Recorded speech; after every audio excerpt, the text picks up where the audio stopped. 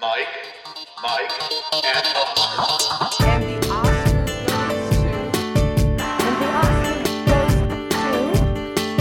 the Oscar goes to... And the Oscar goes to... And the Oscar goes to... Award season recapped weekly. And the Oscar race checkpoint. And we're back. Welcome once again to another episode of Mike, and Oscar. I'm your co-host, Mike One. Co-host also, Mike, is back from, what is it called there? Sand or spice or the desert? Here's what we need to do. When we actually review Dune 2 and when you review it, I need you to recount the plot for me. I need a man of recaps version from you, please. Yeah. That needs to happen. Yeah. That'll be a great episode. Well, it's not coming this episode, but you are getting one Mike reviewing Dune 2 this episode. Also, Mike was there with his popcorn bucket, which hasn't been seen since. It's conspicuous by its absence, but he has a review for Dune 2 that is in store in this ORC, as well as we have some Oscar news. We have some trailers to catch up with. A big news show, as it usually is, every Oscar race checkpoint from us here at MMO, Michael. Yeah, and we got a lot of awards. So awards that have been happening left and right. The Indie Spirits, the PGAs, we'll kind of dive into those. Some WGA noms, thanks for nothing, WGA, but we got some WGA noms as well. And look, this just came across the wire, by the way, Mike. But I cannot go forward in this podcast without mentioning to you this piece of news. Again, breaking news, not live on MMO, but is close to it. Mm-hmm. Liam Neeson is getting the starring role in the Naked Gun remake, which will be due out in theaters July 15th, 2025, from The Lonely Island's Akiva Schaffer and producer Seth MacFarlane. Michael, what do you think of this? They should just put the original trilogy back in theaters. I don't know. Like, Liam Neeson's proven that he can be funny, especially at the hands of Seth MacFarlane. And I guess if anyone's going to be the overly serious cop like Frank Drebin was, he's as good as anyone to pull it off right now. I don't know. I said I don't understand the reason to remake Roadhouse, and then the Roadhouse trailer came out, and I was like, oh, that looks awesome. So who am I to say anything? But I'm just not. This is like Holy Land for me. You do have two very funny people remaking it with Schaffer and MacFarlane. It's true. Liam Neeson's has been parodied very funnily, but I don't know if he's been that funny. I mean, do you remember if he was funny in that Seth MacFarlane Western? I can't remember for the life of me. I mean, he was the character that I expect. Like, it was overly serious in that. He had the Ted 2 moment where he's trying to buy tricks. I understand these are only for kids. The cereal. And, he's had his moments. He's got a chance. Yeah, he's got a chance. It won't be the same. I mean, just AI Leslie Nielsen and remake the movie if you want to do that. All right. So, but it seems like you are cautionally pessimistic. Yeah, because you might like it. Might take me by surprise. Yeah, which is your usual demeanor, so that kind of fits. All right, there you go. We'll get into some Oscar news, and here's the same take from you. Essentially, they're going to do.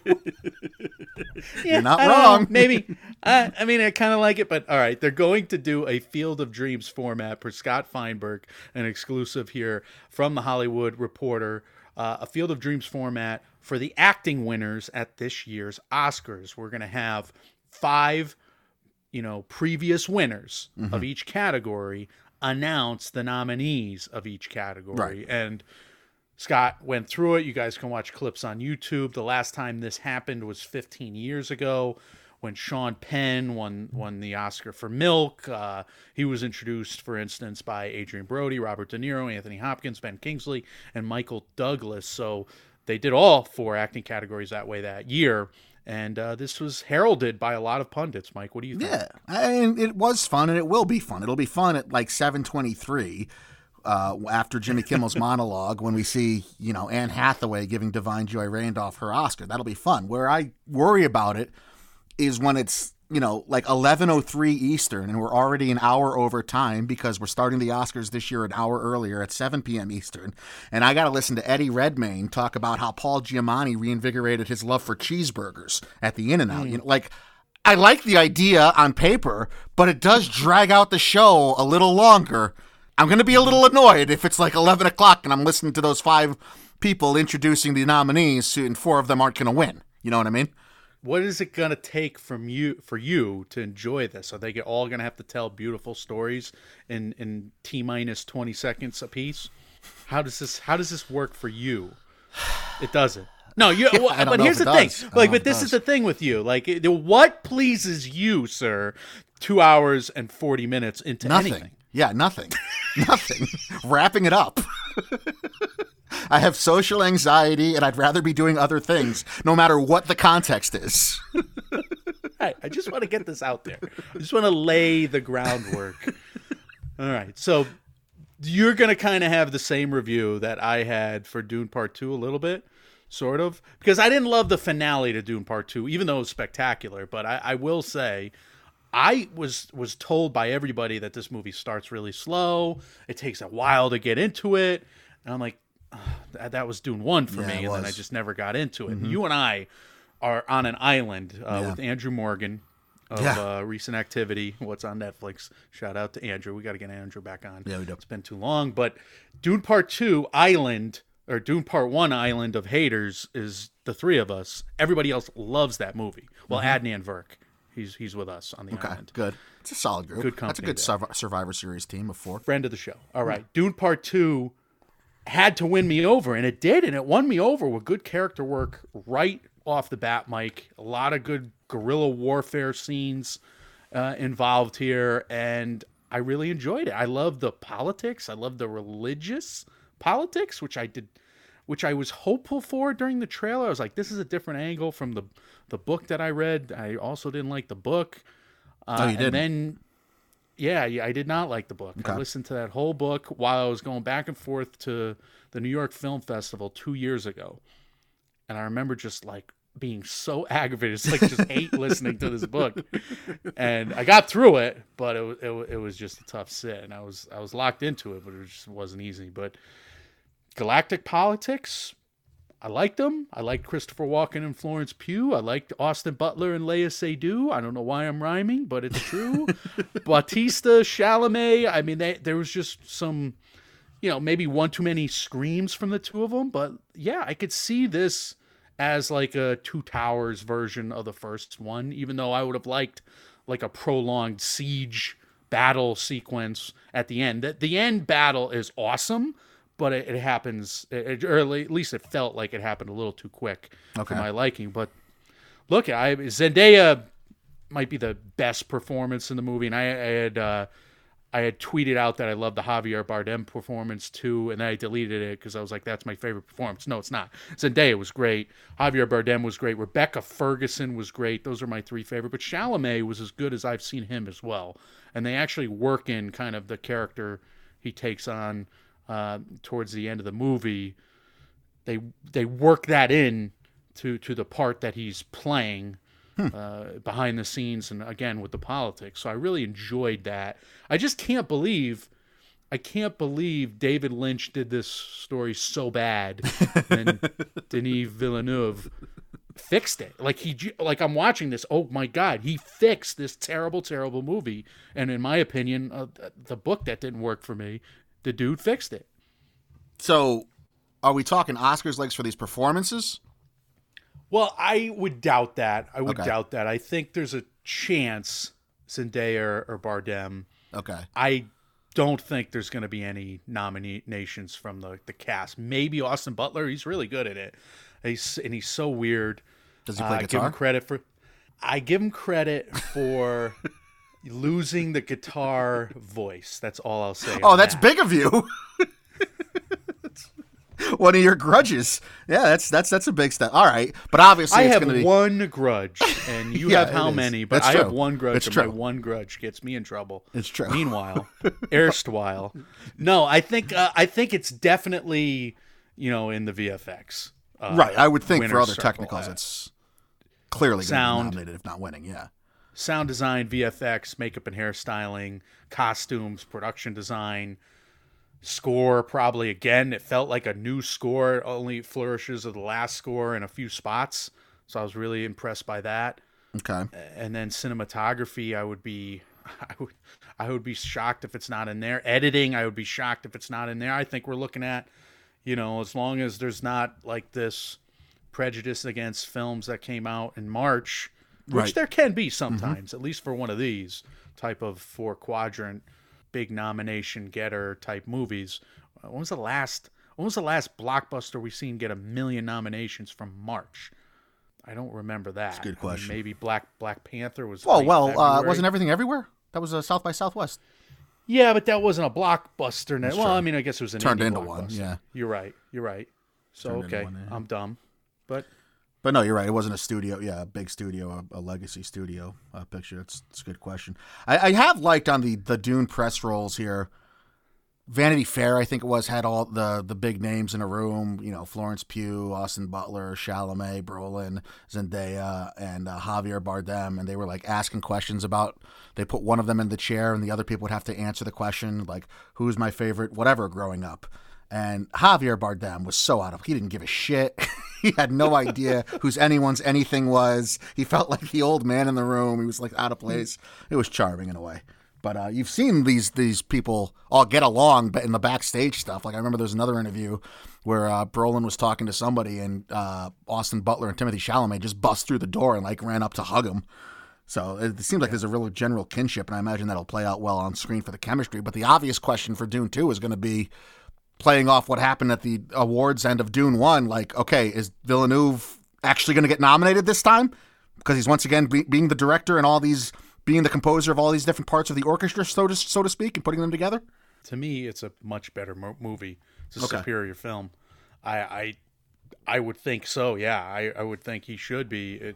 But look, I mean, let's be honest. 2021 was a different landscape. It was a different film landscape. Mm-hmm.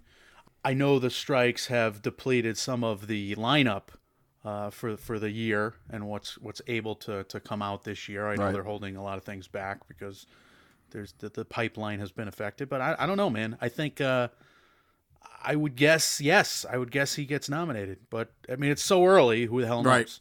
Right. It is very early. Well, actually, we know now because this is even before. So we're over 100% accurate. Well, we will know. You're right. We should be over 100% because by the time we get past this Oscars, it will be our 100% accurate.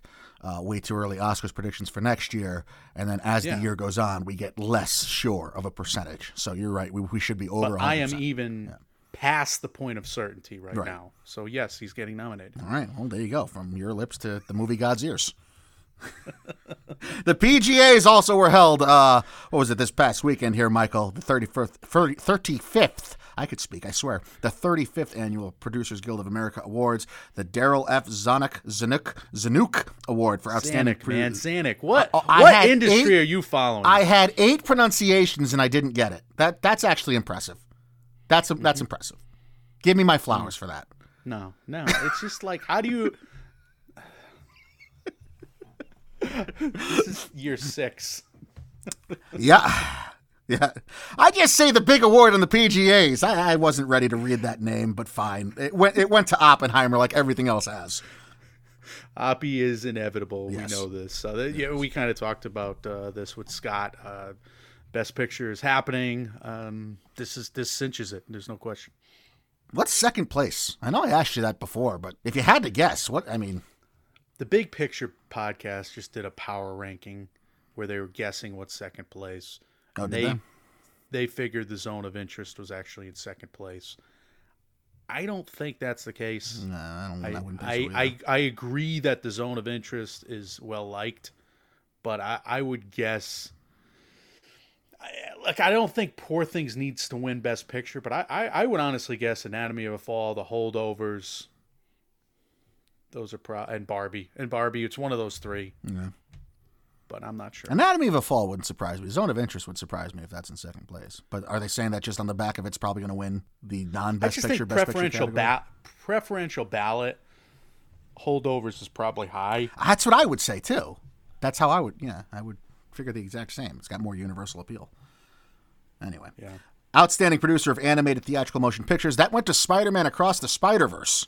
So this is big, and this is why I wanted the PGA Awards segment today, because The Boy and the Heron has BAFTA, The Boy and the Heron has the Golden Globe, 16 wins on the season, but Spider-Man Across the Spider-Verse has PGA, Critics' Choice, and it went 7 for 7 at the Annie Awards. Spider-Man Across the Spider-Verse has 39 wins on the season. And Mike, I think this is a great race because when you kind of weigh these two resumes, The Boy and the Heron actually has the larger Oscars crossover, perhaps? Like, the BAFTA crossover, I would think, is bigger than the producers crossover at the Academy because that's a smaller group. And then the Annies, is that a smaller group? We just saw the categories, or excuse me, the branches get split. Animated short film and an animated feature because the animated feature got too big essentially. Now, does this mean there's more Spider-Verse fans in that branch? I really don't know how to weigh these two resumes, but typically I would say, you know, a BAFTA win means a little more than like a Guild win. What do you think? For the Academy at large, I would tend to agree with you, but I would question. Usually if something sweeps at a guild like the Annies, that's the no doubter for that category, you know? We've gone through them, though. Like, the big winner gets nominated at the Annies. It doesn't necessarily win. Well, anyway, we could bone up on this. Sweeping its noms? You're right. Maybe sweeping is a different scenario, but then again, is the other branches of the Academy, are they paying attention to a guild like the Animators Guild either? You know, it's a question. I mean, it's a toss-up as far as Vegas is concerned, too. Boy and the Heron is still like plus 125, plus 130 versus Spider-Verse is, you know, sometimes it's minus 250, minus 200. So I'm probably picking Spider-Verse, but that might just be stubbornness at this point. But we'll see. We're gonna do Oscar bets over the weekend, and we'll have to see how that shakes out.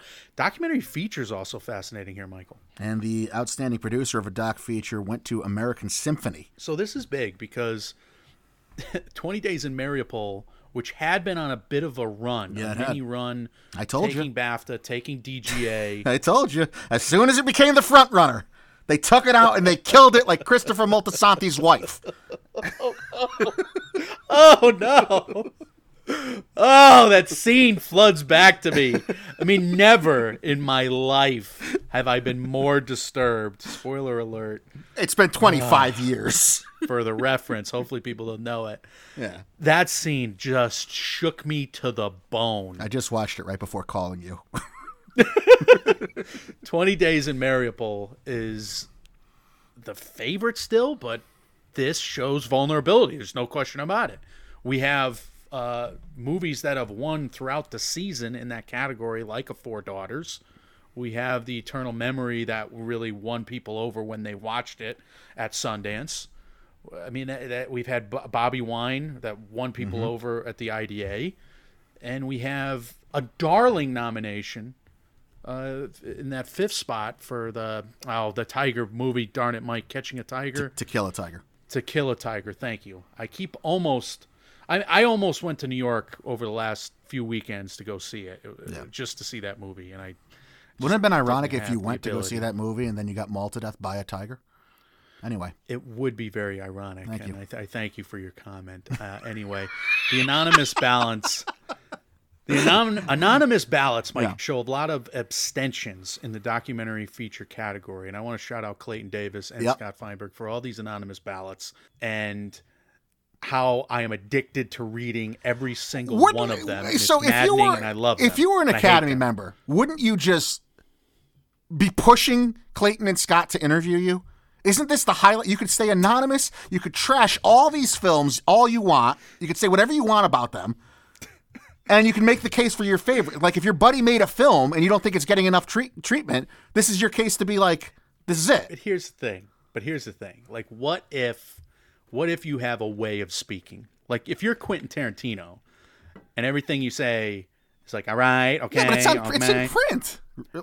But you could unless use it's a phrase. Foghorn Leghorn as a I say, you know, like, I don't know. I think it'd be a little tough to pick up otherwise. As good as Scott and Clayton are, there could be a turn of phrase in there that gives you away. To your peers. You're right. You're disgruntled. You're right. Did anybody see the Curb Your Enthusiasm episode? Who's disgruntled?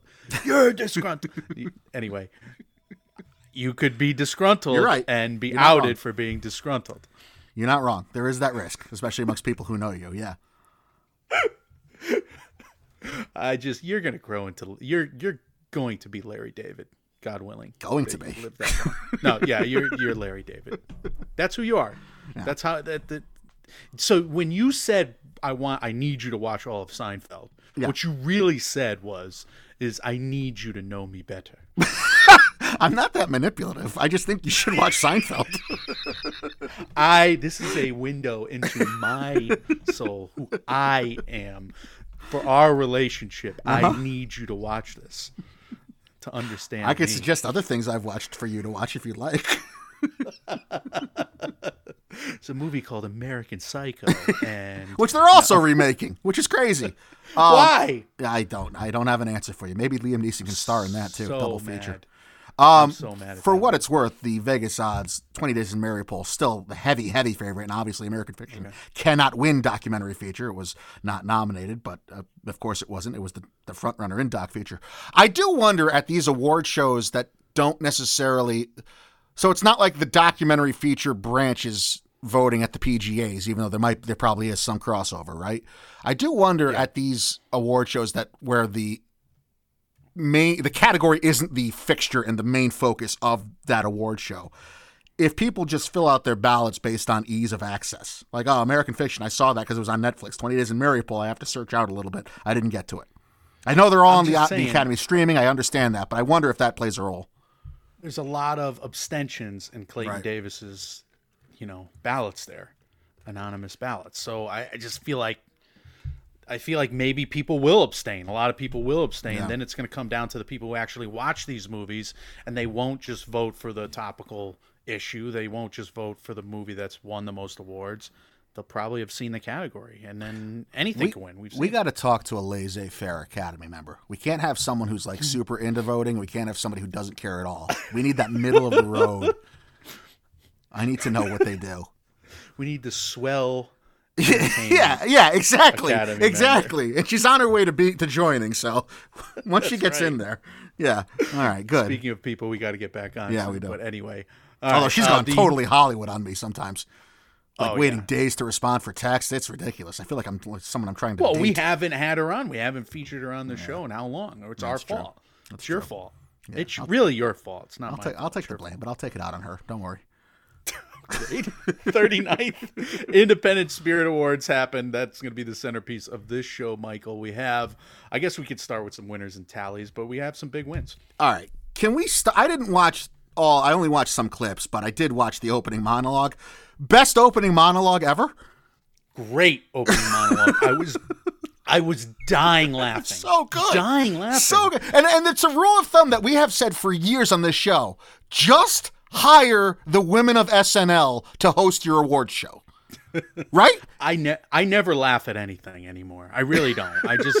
I fake it when I'm laughing on this show just for, because I know I have to. Of course. I mean, the rats need their cheese. I've told you before. These are bits. These are characters we're playing. The rats need their cheese. And if I don't laugh at your jokes, we're going to be wind up in the paper next week. So, no, I'm kidding. No, you're not. And you're not wrong. You're not wrong. I need this. I died laughing when she went into her roasting segment. Oh my God. That's the best part of any awards monologue I can remember. I cannot remember something that took me that by surprise. And Natalie Portman, how you doing, you stupid bitch? Yeah, well, taking this out of context, we're gonna seem like bad terrible, people. Right? However, watch the monologue. Well, but here's the thing: now if they watch the monologue, you've spoiled it. So that's fine. I'm okay with it. Either way, we're bad people. No, it was the funniest freaking thing I've ever seen in my life. I agree. Yeah, Aidy Bryant. Overall. Taking down people that she knows and is close to. That was a great. You have to go seek it out. It's like 5 minutes. And she was great all night. She kept popping in, and she was funny all night. So good. Yes, absolutely. And the indie spirits get this right. I mean, we said this. We had high marks for Aubrey Plaza when she hosted back in the day. Absolutely. Nick Offerman was not as good, even though he was another highlight on the night with a great speech. He did have a good speech. I did see that too. Yeah. But all right. He wasn't as good. Let's talk about winners from the Independent Spirit Awards. The Holdovers won 3. Of course, Divine Joy Randolph, she won Best Supporting Performance. Dominic Sessa took Best Breakthrough, and the Holdovers won Best Cinematography. Yeah, Divine Joy Randolph delivered yet another strong speech, and that's another marker on her sweep there. Because, again, these are combined categories at the Independent Spirit Awards. Sessa winning Breakthrough and shouting out his high school drama teachers and the program and the personnel as incessantly as as genuinely as he did, just reminded us all, like, oh my God, what a discovery. This kid was, taken out of the classroom and put in a movie. I'm upset he's as charming as he is in real life. He really was good. I wanted him to be more hateable. I love all the Anakin memes, by the way, when he was at the BAFTAs. Why was he looking, he was, what do they call that? Like glowering? Scowling? Scowling is a word. I don't think glowering is. I'm pretty sure glowering is, but glowering, spell it please. GLOWERING. AUER. Wow, you're right. Have an angry or sullen look on one's face. Scowl. Holy shit, yeah. Good for you. How is it spelled, though? I was joking. It's glowering. Yeah, glowering. Yeah, glowering. Yeah. He was glowering. All right. I know a glower when I see a glower. I will never question you and your use of glower ever again. Well, you mean the last part of what you just said. But I do I do enjoy Dominic Sessa thanking his high school. That was a lot of fun. I was surprised the Holdovers had that much success and didn't win Best Feature, but it didn't. Past Lives did. It was one of its 2 wins on the night. Past Lives wins Feature, and it wins Director for Celine Song, which was a cool win. American Fiction also walked away with 2. Jeffrey Wright won Lead Performance. Cord Jefferson Best Screenplay. Well, how about this, Mike? Do you think the Holdovers would have benefited by winning more on the night? Like if Paul Giamatti was in the Lead Performance category and he won it instead of Jeffrey Wright, does that help in the last 2 days of voting? Does that help Giamatti get over the top of Cillian Murphy on the win? It's a double-edged sword because on the one hand, I would think, no, it's probably too late. People have probably already started to cast their ballots and turn them in. Maybe you'd get a couple stragglers. I don't know that it would make that much of a difference for one. But for 2, like I look at these winners, and Cord Jefferson winning Best Screenplay, I could absolutely see that being convincing someone to be like, well, he hasn't lost all year. I'm not going to pick someone else in this category at the Oscars that he's in. I always feel like it's an opportunity when they do win, and it's a help when they do win. I wonder how much it means and would have put somebody over the top, like the Holdovers in this instance. But when we saw the nominations come out eons ago, we were like, is this going to bite the Holdovers in the ass? We knew why it happened. There was a couple instances where like big names, established people that are quote unquote movie star level, they were not nominated at the Indie Spirits because it's the Indie Spirits. Right? I mean, it makes sense that they weren't nominated necessarily. It's an opportunity for other people. But hey, Jeffrey Wright, really nice moment. American Fiction, it's like a full circle moment that American Fiction won at the festivals, TIFF and Middleburg, etc., and then wins here at the end of the season, like you said, Lead Performance and Best Screenplay. And Cord Jefferson's speech, my God, my favorite speech in a long time. It was so heartfelt and sincere, and I believed it. I believed every word. I mean, he's discussing how he's like been cynical about the industry, but like this awards season, ironically, has made him feel accepted for one of the first times in his life. Well, you've been winning everything. Yeah. I mean, yeah, I would hope. I want this. Is there this award season for me at some point where I can? And anyway, I felt really good for him. And then, Celine Song, who, by the way, great episode of Awards Chatter from Scott again, to just, continue to hype him up. Celine Song, always good on stage. And again, another full circle kind of win. I mean, she won at Sundance starting off the year, and then she won a bunch at the Gothams and wins here at the Indie Spirit. So that's cool to see. Yeah, if I had to place my bets like we've done here plenty of times before, I would think that the speeches... Every hour of every day. I had to delete the apps, actually. I've been on not a good streak, but that's neither here nor there. I'll download them again tonight. But anyway... we've talked about before here how I think it's true. The speeches probably mean more to sway any kind of momentum in someone's favor more so than the wins necessarily, especially at least at the lower precursors. The wins obviously mean more at the Guild Awards and BAFTA and stuff like that. But I think for Celine Song, especially for Cord Jefferson, especially, they've been two of the breakout stars of this year. It's cool to see them win. Greta Lee as well, I think, has been a huge breakout performance and a huge winner of award season this year. I know she didn't win here at the Indie Spirits, but just seeing the way she's been in different interviews and looked in magazines and the way she's been handling herself and all that, I think she's got a rocket strapped to her back, and she's going to be a big player because of what Past Lives has done both for her and in this award season this past year. Yeah, I agree. And it only took me 17 takes, but I got through it. Good for me. You got through it. To the point where I'm just heckling you. Yeah, I needed it, though. I appreciate it. Yeah. I won't speak for the rest of this episode now. No, you have to read the next set of winners. Oh, you have to do it. Actually works.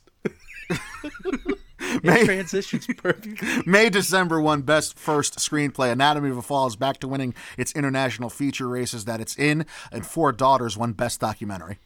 Well, I'll tell you this much. May December, pretty good speech. Anatomy of a Fall. Justine Triet did not give a good speech this time. I don't know if she's just tired or she kind of listed off. She did like the sweaty, crumpled paper thing. She kind of read off of that. That was maybe I'm expecting too much because the BAFTA speech was an all-timer. Hilarious. I still say that would be one of the greatest Oscar moments of all time. She should do that. Accept the award and then she pushes her husband off the stage. It would be great. Or if the lights go out and then he's off the stage and so we don't know if she pushed him. It would be a great moment for us nerds. Nobody will remember it like 2.5 years from now. Just let me have my moments, man. 1001 won First Feature for A.V. Rockwell. How to Blow Up a Pipeline won Editing. You've been on that all year. Showing Up won the Robert Altman Award, and Fremont won the John Cassavetes Award. All worthy winners. I would say Robert Altman, slight edge over John Cassavetes. They were questioning every single person on the red carpet. Altman or Cassavetes? Altman or Cassavetes? And everybody was just like, I like them both. No, you gotta make it. You gotta take a stand. You gotta say one or the other. Even though I like Cassavetes, I went through a phase in college where I was just like watching every one of his films. But Altman, as I grow older, I'm more Altman. And you watched something of Altman's lately. You were saying The Player. You were like, you were pumping him up. So it was good. I would agree, Altman. Player takes a wild left turn too. Was not. I haven't seen it yet. That's one of the few that I haven't watched. It's good, so but see it. Not where I expected it to go. TV winners. Let's talk about those at the Indie Spirits. Beef won 2. All Beef does is win. It won New Scripted Series, and Ali Wong won again for lead performance. The Last of Us won 2. Nick Offerman for supporting performance, gave a great speech. Kevon Montreal Woodward for breakthrough performance. Dear Mama took home non-scripted or doc series, and Jury Duty won Best Ensemble Cast. Really good TV slate there. And yeah, like I said about Nick Offerman, one of the better acceptance speeches in a while. And then the Jury Duty jokes all night were funny. So good on them. They were working in the Jury Duty. Have you watched that? Shtick. You have, right? Love Jury Duty. I have to watch it still. Oh, you have to watch that. Yeah. That was nuts. I've seen clips of it. You know how it goes. What the fuck? All right. Just move on. Take a deep breath. Move on. We got WG. Because why would you spoil it? You didn't move on. You were so close. Have you watched Jenny Slate's new stand-up on Amazon yet? You want me to piss you off? I've seen clips. I'm not lying. When she does a non sequitur and she just screams so loud, like kills me every time. She's so funny. She's one of those people. I'm glad she was on SNL for a little bit. I think it was only one season, but it's like she doesn't. I'm glad she got away from SNL. It seemed like her type of comedy. She was able to flourish more without it, but that's just the Kroll Show. Jenny Slate. Yes, the Jenny Slate. Yes. I will never forget in my entire life. She's so funny in that goddamn show, and then obviously on, everything else she's done. Yeah. Oh well, I mean, of course, is Community. No, I'm sorry. No, she wasn't. What the hell? Not Community. Where her and John Ralphio? Parks and Rec. Parks and Rec. Thank you. Jesus, don't be suspicious. Don't be suspicious. Yeah. Daddy, money, please. Let's just Chris Farley show Jenny Slate jokes for the rest of our day. I could do that for Ben Schwartz for sure. Yeah. Anyway. We have WGA We nominations. do. Original screenplay noms as they came out for the WGAs are here. Air for Alex Convery, Barbie, Greta Gerwig, and Noah Baumbach. Maybe you've heard of them. The Holdovers, David Hemmingson. May December for Sammy Birch and Alex Mechanic. And Past Lives for Celine Song. A good 5. I really enjoy this 5. We were banging the table for Air all season. The snub here, the Oscar-nominated snub, is Maestro. I'm not sure if that was eligible. The Oscar-nominated not eligible snub, quote-unquote snub, it's not really, is Anatomy of a Fall. Mm-hmm. Otherwise, non-eligibles include Fallen Leaves, The Boy in the Heron, The Teacher's Lounge, Memory, Fingernails, and the Sundance winner, 1001. All of those thanks to Variety, Michael. Anatomy of a Fall, not going to get hurt this time around, though, because WGAs are happening months from now. So I think these nominations came and went. I don't think it's going to affect the winner on Oscars Sunday now, but if somebody else won at the WGAs and, like you said, delivered a fantastic speech, and maybe they go on to win 4 Oscars. The framing of this Trophies. is pretty exact as to what we were predicting. Right. Because it was like, we said 6 or 7 options for 5 spots, and that's pretty much what we're I left was with. trying to make Parasite references there, but you didn't take the bait. I knew where you were going. That's why I cut you off. Heard it loud and clear. I heard multiple awards, and my heart skipped a beat. Adapted screenplay noms. American Fiction, Cord Jefferson is nominated. Are You There, God? It's Me, Margaret from Kelly Freeman Craig. Killers of the Flower Moon, Eric Roth and Martin Scorsese. Nyad, Julia Cox and Oppenheimer, Christopher Nolan. Nyad has done so much better than Since you hated it? Yeah. You're the good luck, James. Yeah, I might be. You're certainly the, been that way for the teams I've gambled against lately. Can I be honest with you? I rewatched Nyad, and I enjoyed that rewatch I don't get it. so much that I was afraid to tell you for weeks. Yeah, I don't get it. What drove you? What was the decision-making process where you were like, I have to rewatch Nyad? I rewatch everything. That's fine. I just Why Nyad specifically that day? It was a Sunday evening, and my parents were like, "Show me an And you were like, Oscars movie." oh, It was after Sunday dinner, and I showed them. And here's the thing: I didn't want to like pay Right. Okay. $20 for like American Fiction. No, this was even before that. I didn't want to pay $20 for PVOD Oscars rewatch. And I said, all right, well, Nyad's on. I wonder what Nick showed them the Nolte's up to. trailer, Yeah. and they loved it. And I was like, all right, maybe I'll hate watch it. And this movie won me over, and they friggin' went crazy for it. And it was nice to. I always like. I'm an impressionable guy, I guess. I like No, watching it makes a movies lot that of people sense. enjoy. Yeah, if people, I totally get that. If you, But were, I was into it. I was like in tears at the end of it, and I was just like, I was afraid to tell you. Did I watch a different movie? Everybody I seems to thought like I the watched a movie. different movie. I did not like the first watch. I despised it. I rewatched Nyad, and I really liked it. It doesn't hurt that like Jodie Foster's really, really awesome. She's great. Reese Ifans, that I can never say his name correctly. He's very good in it. The performances are great, and Annette Bening is very good in it. And swimming, it is acting. She's acting while she's swimming, man. I think she does get a lot of credit, and I haven't given her nearly enough credit for literally acting that much in the water and being in a bathing suit the whole time and like having to fend for herself. That does Unbelievable. It's quite the physical achievement. You and me would, we would ask the question: is sinking acting? She sank like a stone. Anyway, the Oscar noms not eligible for adapted screenplay, where American Fiction, Killers of the Flower Moon, and Oppenheimer, Oscar noms that are in the 5. Poor Things and The Zone of Interest were not eligible. Wait a minute, I'm missing one. No, Killers of the Flower Moon was snubbed. Jesus. Barbie was the other adapted Oscar nominee that is in original at the WGAs, Right. not in original here. Killers of the Flower Moon. See how I went right past. Remember that snub? We do this too much. We do this Oscars podcasting thing so much that anyway, what the hell? I don't not know eligible. what you're talking about. Also not eligible. It was the babbling phase of the week right, because good. All of Us Strangers, The Taste of Things, Blackberry, Society of the Snow, Spider-Man Across the Spider-Verse, Teenage Mutant Ninja Turtles, Mutant Mayhem. You like how I include all of my favorite things? Exactly. These snubs. How dare they snub these movies? If Blackberry came out in like October, would it have been taken more seriously? Could be. I think it's done really well based on top 10 lists on like Hulu. It was like number 3 on the Hulu top 10 or something. I don't know. It was on one of the top 10 lists I saw a while back on like somewhere. I forget. Like, is it a better movie than Nyad? Blackberry? Yeah. You love Blackberry. I'm asking you. I'm asking your opinion. Is it a better movie than Nyad? Yeah. I think so too.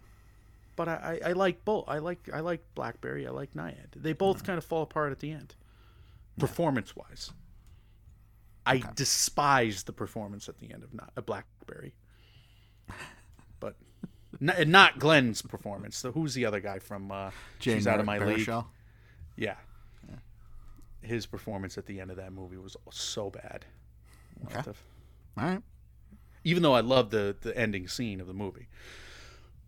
We are ranting and raving. We have to move on to some Oscar trailers. A bunch came out. This list has grown. I saw the TV Glow, Michael. I just added this because it just came out. I saw it before we hit record. Okay, what did you think of the TV Glow? It's like a throwback to Snick days, or like if you're trying to solve a mystery by way of being sucked into the Are You Afraid of the Dark world? Yes, right. That is what I saw the TV Glow reminded me of too. I couldn't put my finger on it. I was like, "What the hell is this?" It feels familiar. That's right. That's absolutely right. You never write on this show. I always disagree with you. I never agree with you, and ergo, you're wrong. But is that what happens? Right. These guys. But it doesn't seem like the kids watching the show are the kids in the world in this trailer. It seems like they're proxies, maybe. I think there's some dueling timelines. I think they're flashing back they're to younger, when they were kids. Yeah. I don't know what's going on, but I kind of dig it. I'm into this. I like Jane Schoenbrunn. We're all going to the World's Fair. She did a really good job with that. Yeah, Justice Smith. I like him. Dungeons and Dragons. If this one's marketed correctly, it could do really well at the box office. I hope it does really well. A24, May 3rd. We'll see. Yeah. A24 has got a slate that just they're coming out one after another. Mm-hmm. I'm into it. I can't wait to see Love Lies Bleeding. That's one of my most anticipated films. Yeah, in a long time. I really can't wait to see that. I'm going to see that ASAFP. Otherwise, we have a movie here that I don't know how excited I am about watching, but I know how excited I am. I'll tell you what. I'm very angry about this mustache. Okay. I'm just angry with it because there's no dye. You cannot dye your mustache in the 1800s, and he's got this jet black mustache, Kevin Costner, and we all know he's 70 fucking years old. Yeah. Not a bad criticism. Can't argue with that. He's got a Tony Stark mustache. Yeah. But Horizon and American Saga Part 1 will come out on June 28th, Michael, from WB. August 16th will be Part 2. I like this innovation from WB, putting out the two parts of the year. I like that. They're going to come out with chapters 3 and 4 as well. If it's anything near, Yellowstone and it gets any portion of that audience, then this is going to work for them. Which is clearly what this is. I mean, this is a play to get the Yellowstone audience to go to the theaters, right? Probably reach across the aisle a little bit. It's based off a really popular book series, a really popular book. So right. I'm glad that they're blowing it out. You have indigenous people here where it seems like it's in their POV. It's in their perspective. There's enough narrative emphasis in the trailers to where I hope that's the case. So if it's not the case, this has been a long-standing wrong in Hollywood storytelling. So if they screw that up, obviously everybody's going to hate this, including us. I tell you, it didn't inspire a whole lot of hope in me that's being handled the correct. I mean, to me, it looked like in this trailer, the Native Americans are clearly the antagonists. I think they're at war with the white characters, but I mean, you got some of the most glowering actors of our time right in here. Michael Rooker. I mean, Giovanni Ribisi was not in the trailer, but Yeah, he was. I mean, there we're was, going to there was have a one shot of him. Oh, okay, you saw him. Yeah. But what's his name? Delivering the opening monologue is what's his name? Oh my God, Danny Houston. Danny Houston. I praised him in my notes here. I liked the monologue, even though it was despicable about manifest destiny and all that stuff. So he's probably a heel. Well, that's So what I mean. So manifest destiny is the really, really polite way of talking about colonization. Yeah, but I don't think I would be shocked if they covered it in a way that's like pro manifest destiny. No. I don't know. I haven't watched Yellowstone. I don't know either. I have not don't watched know what the Yellowstone framing of that show either. is. No, but that's a contemporary show. This is an old Western epic. It seems like you have Tatanka Means' character, and he was very good in Killers of the Flower Moon, by the way. And it seems like him and his son are characters in this. Like there's Okay. Well, I'll withhold judgment until we get some reviews on it. Yeah, maybe not. I don't know. Well, let's talk about the Watchers. And I have a bone to pick with someone in the Watchers, Michael. Okay. But this is Ishana Night Shyamalan. This is also from WB. She is M. Night Shyamalan's daughter. It's her directorial debut. It comes out June 7th. It looks like an M. Night movie, which is cool. Dakota Fanning. Owen Fuer of Midsommar. So you know it's, Harbinger of Doom. Talk about Harbinger of Doom. Georgina Campbell was in Barbarian, Michael. Okay. That is a hidden. What is the bad guy monster of the movie Barbarian? We don't know from the marketing. Mm-hmm. Georgina Campbell is in a movie called Lovely, Dark, and Deep. It's about not Bigfoot.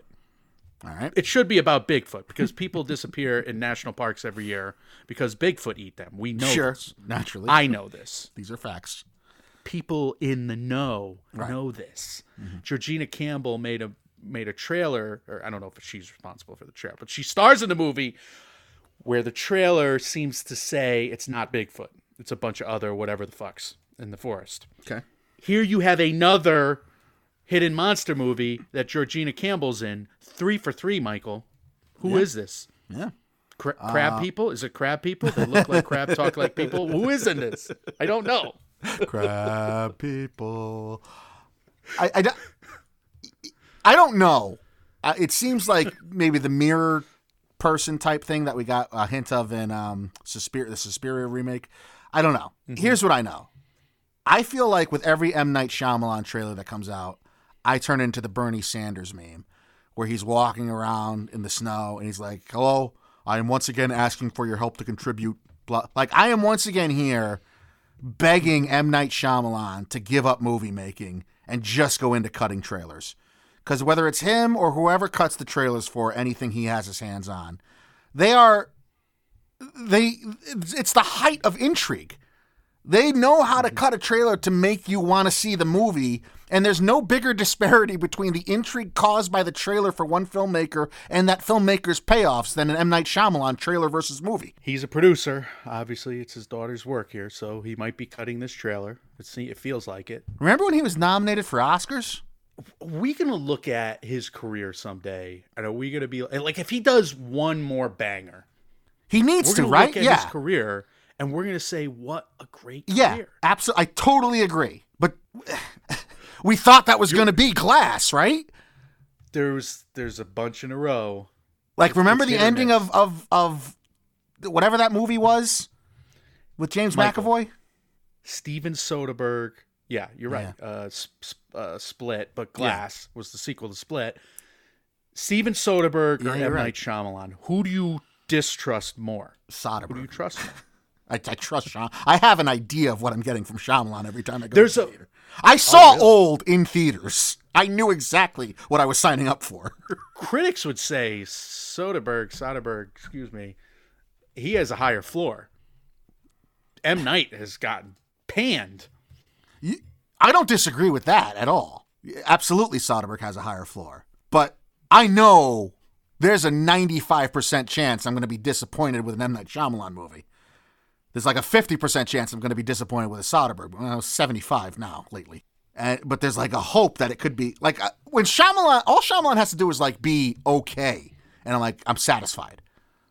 Soderbergh, like the best of Soderbergh is like Academy Award winning level good. Mm-hmm. and he never gets there. Expectations rule the day, and you're the most vulnerable. Yeah. They rule the day. I try so Nobody hard wants to go in admit with it. no expectations. Everybody but wants to you're right. say it's all about objectivity. Yeah, As you're right. a moviegoer, as a critic, I call bullshit. You know it's bullshit. I know it's bullshit. You're stating the fact that it's bullshit. We have double standards. We have double standards for the types of movies we watch, and here you are with a double standard for M. Night Shyamalan / Steven Soderbergh movies. You have two different standards for each of them. You're not wrong, Don't you? You're exactly right. You're exactly right. We all do it. We all do it. You do it. I do it. Everybody does it. I will be watching this movie. Trailer was great. I also liked it. We spoke nothing about the trailer. It felt like, what was that? Oh God! Here's the portion of the episode. Who is this famous writer about the people in a cage with aliens on an alien planet? The hell was that story? Kurt Vonnegut, Slaughterhouse-5. Congratulations. It took me a long time. This is a good episode for you to edit. Remembered. No, I'm gonna regret it.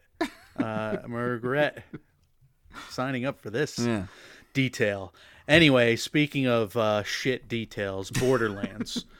No, look at this was a fantastic trailer. Borderlands, in my opinion, directed by Eli Roth. I just watched Thanksgiving. I still have to say, yeah. Ew, I hated that movie. And it wasn't that bad. It was just disgusting. Disgusting. He pushed every single button I had. I wanted to vomit. I literally fast-forwarded one scene. I knew it was coming. I fast-forwarded it. I'm not going to lie. Okay. All right. It's just so disgusting. It skeeved out so hard. Eli Roth, I can't watch his movies. I just cannot do it. Was it more Anyway. like stomach churning than Hostel? The first time you saw Hostel? I never seen Hostel. Oh, you've never seen I won't. Hostel. I refuse to watch it. Yeah, it's for the Never best for seen you. the cannibal movie. I'm not going to do it. He does get think a I- little intense. I think I watched 10 minutes of Hostel, and then I just said, okay, I'm not doing it. Well, the first half of Hostel is just a porn. Yeah, I watched 10 minutes of that, and I was just like, not doing it. At any moment, I know what's going down. I don't want to do this. Anyway, Kate Blanchett, Kevin Hart, Jack Black, Ariana Greenblatt, Jamie Lee Curtis. They're the big five in this. Yeah. And you got Gina Gershon, Edgar Ramirez, Bobby Lee, $100 million budget, Lionsgate. Well, can I just ask you, do you like the Borderlands video game series? Are you familiar with it at all? So here's my worry for this movie, and it ties into how I feel about the video game. Like, I was never a Borderlands guy. I never took the dive in. I never played them. They haven't had a main saga chapter since 2019. It's not like an all-timer of a video. I consider myself, I'm not like a heavy gamer, but I've played video games my entire life. I still do to this day. And I know a lot about, I'm not like an early adopter with video games, but I'm like in the main cog. I know a lot about a lot of video games and even stories and characters to like the major ones that I've never actually played. I don't know anything about Borderlands. Because it's just never, to me, risen to that prestige where it's like, oh, I need to know something about the lore of it because it's that important to the video game market. So I do have this fear about, I wonder how well known this property is going to be outside of like hardcore fans. If you don't know, I don't know, because I don't know. But this is a $100 million budget. Lionsgate thinks it is. It does look good. I'm not going to lie. The trailer It was looks good. I mean, and it was funny. I'm going to be afraid to watch this because it's Eli Roth. He's yucky. Yeah, but He's he's done gross. There's mainstream gonna be- stuff that's been okay. Like what? I can't remember. I can't remember either, Eli but- Roth's. I could have sworn he did, though.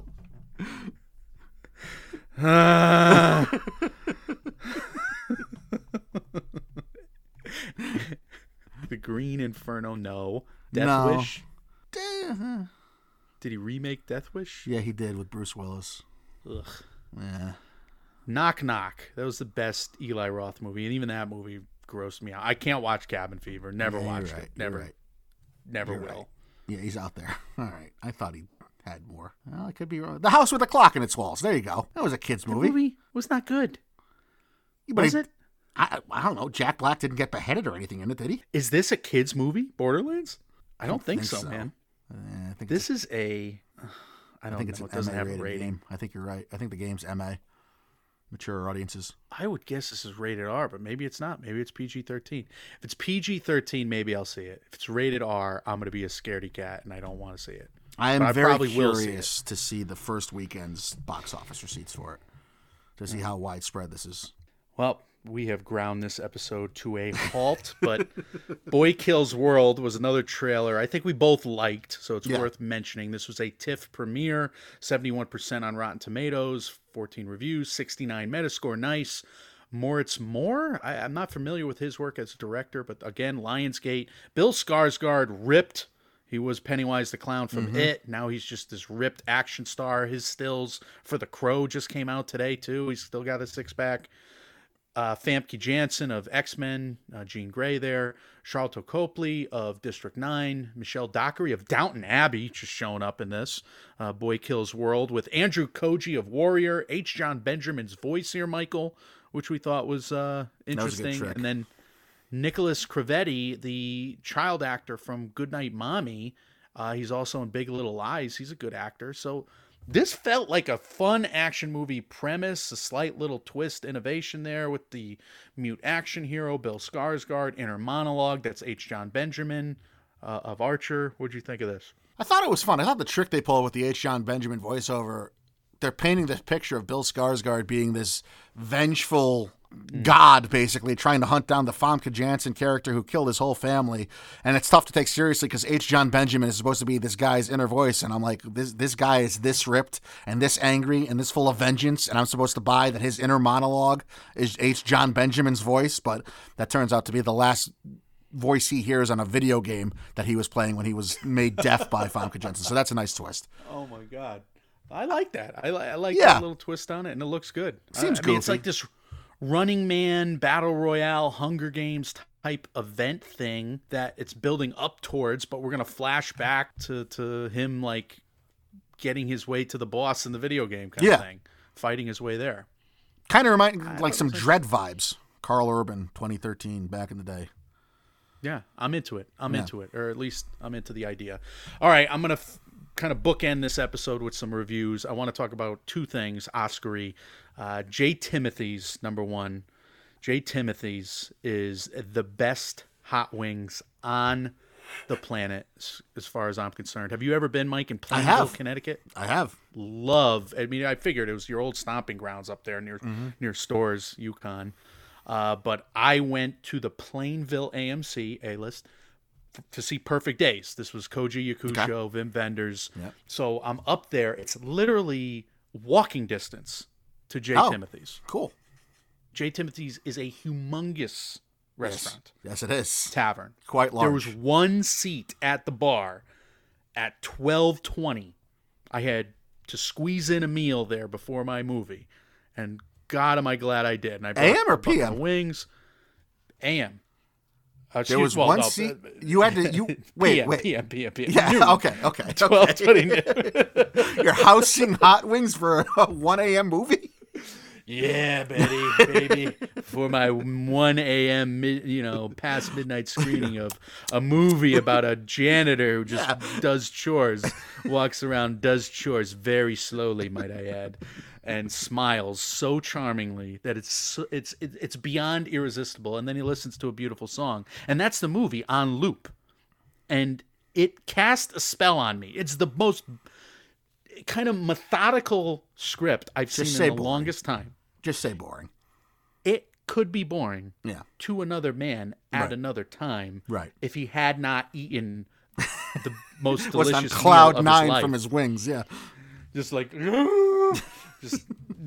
oh my God. I haven't had a better meal since maybe the next movie I'll talk about. But he's just cleaning toilets, driving his van around Tokyo. It's what it said it was. Perfect Days. And it's really good. B+ all day. What is the antagonist? The story kicks in at a few different moments. If you watch the trailer for Perfect Days, I don't know if you have, a few events happen. And when they do, they're very emotional. And it just hit me, man. It just hit me like a movie hasn't hit me in a while. Like, I don't know. My life is boring, and I just go, instead of cleaning toilets. I go to movies and I work with kids and whatever. And I'm a boring guy like him. And yet, like, he gets these real shit goes down. And when it does, it matters all the more. I felt a kinship to this character, and I never thought I would. Well, good. And I'm glad to hear that. I loved him. I loved him. You want me to say it? I'll say this it. Man. You want to break me down? Koji Yakusho, one of the great going out scenes, by the way, ever. Like credit scenes, just think like linger on his face. Huh. Chalamet at the end of Call Me by Your Name. George Clooney at the end of Michael Clayton. Obviously Hoffman and Ross at the end of The Graduate. One of those type of probably the best performance in one of those shots ever. High marks. All right, big fan of that. I like that. I also went to Bar Taco in between my Oscar-nominated shorts viewings. I think I kind of teased this in the couple episodes ago, but I don't want to punch down because I didn't like some of these shorts. That happens. I really liked some shorts, and I watched some at home. Like all the documentary shorts are available. Like you guys can just watch them. You can watch them everywhere. The ABCs of Book Banning's on Paramount Plus. You have The Barber of Little Rock. That's just on YouTube or the New Yorker, I believe, website. Barber of Little Rock, excellent. About a guy doing like superhero stuff for his community, starting a bank out of a barber shop. I can't get over it. They should make a feature about this guy. And then the ABCs of Book Banning, big fan of that one. I tell you, it felt a little PBS-y, but I was okay with it. It worked for me. I don't think PBS did it, obviously, but animated shorts. Our Uniform, really charming. 8 minutes, by the way. I think you can't watch it online though. You got to go to the movie theaters to see it. And then The War Is Over short is excellent. It's based on a French movie that I watched, or I don't know if it's based on it, but it's based on the same story. Joyeux Noël, remember the Christmas French movie about the ceasefire, World War I? I remember the 12 Days of Christmas one, the short. Okay. That we watched, where the guy just keeps bringing the girl all kinds of birds. It's kind of a similar story to that. So that was really good in terms of the animated shorts. And then in the live action, I really liked Night of Fortune, which has the heaviest premise, and then it's actually very funny, and then it's very sad again, and it kind of puts you on this roller coaster of emotions of comedy, drama, and then heartfelt. And that might win, actually, just based on the merits of the movie. It felt like a previous winner in this category, but what I want never wins these categories. So I would say The Wonderful Story of Henry Sugar, Wes Anderson's short, by far is the best short in all 15. And that's the one that's on Netflix too, right? Are they going to vote for him? I mean, I was just reading anonymous Oscar ballots saying he doesn't belong in this category. It should be for up-and-coming filmmakers. Why is he there? Interesting. Feinberg's anonymous ballot today.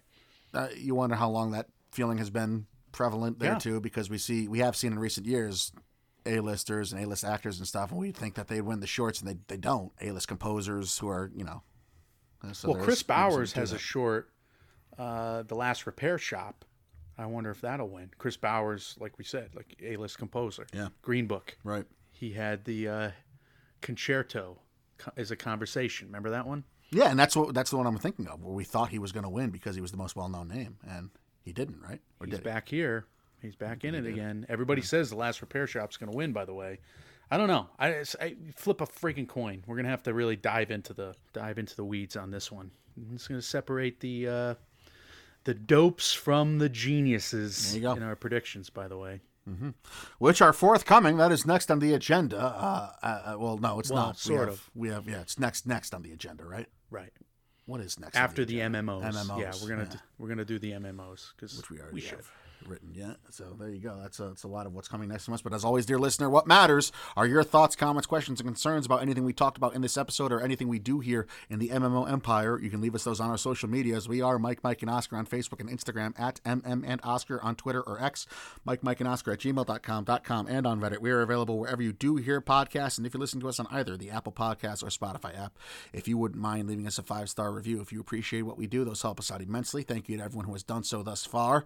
Michael, we told the good people what's coming next. What are some words of wisdom to end on here? It is wise to Man, am I out of wisdom? Is this the first time on the podcast that I don't have any wisdom to impart to all the muggles out there, to all the muggles listening?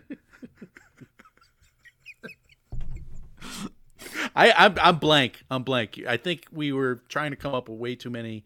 We did the old guy thing where it's just like when you hit near late 30s, you're just going to be old. That's it. We're fucking old now. We suck. That's it. Can't remember shit. And those are your words of wisdom from Mike, and Oscar. Stick a fork in us. Done. Oh, we got Oscar bets. We got a final preview with a certain somebody. We got an Oscar morning show. Maybe we do an Oscars morning show if there's anything left to say. There may not be anything left to say on Oscars morning. We'll see. Because we used to have the Independent Spirits Award, right? To recap, because that was the night before, and we always people used to listen to that like crazy the morning of, and then it had a shelf life because it was Indie Spirits, right. And then the Oscars were 8 hours later. This is kind of the Oscars morning show, right? That we're doing the typical format, but we're doing it now, and we usually babble the same way because we're shot, which we are. We're shot. Well, there you go, guys. When reality sucks, you can babble incoherently with us. We are Mike, and Oscar, trying to make award season year-round without the stuffiness. We will see you all very soon. Trying is the apt phrase there. Yeah.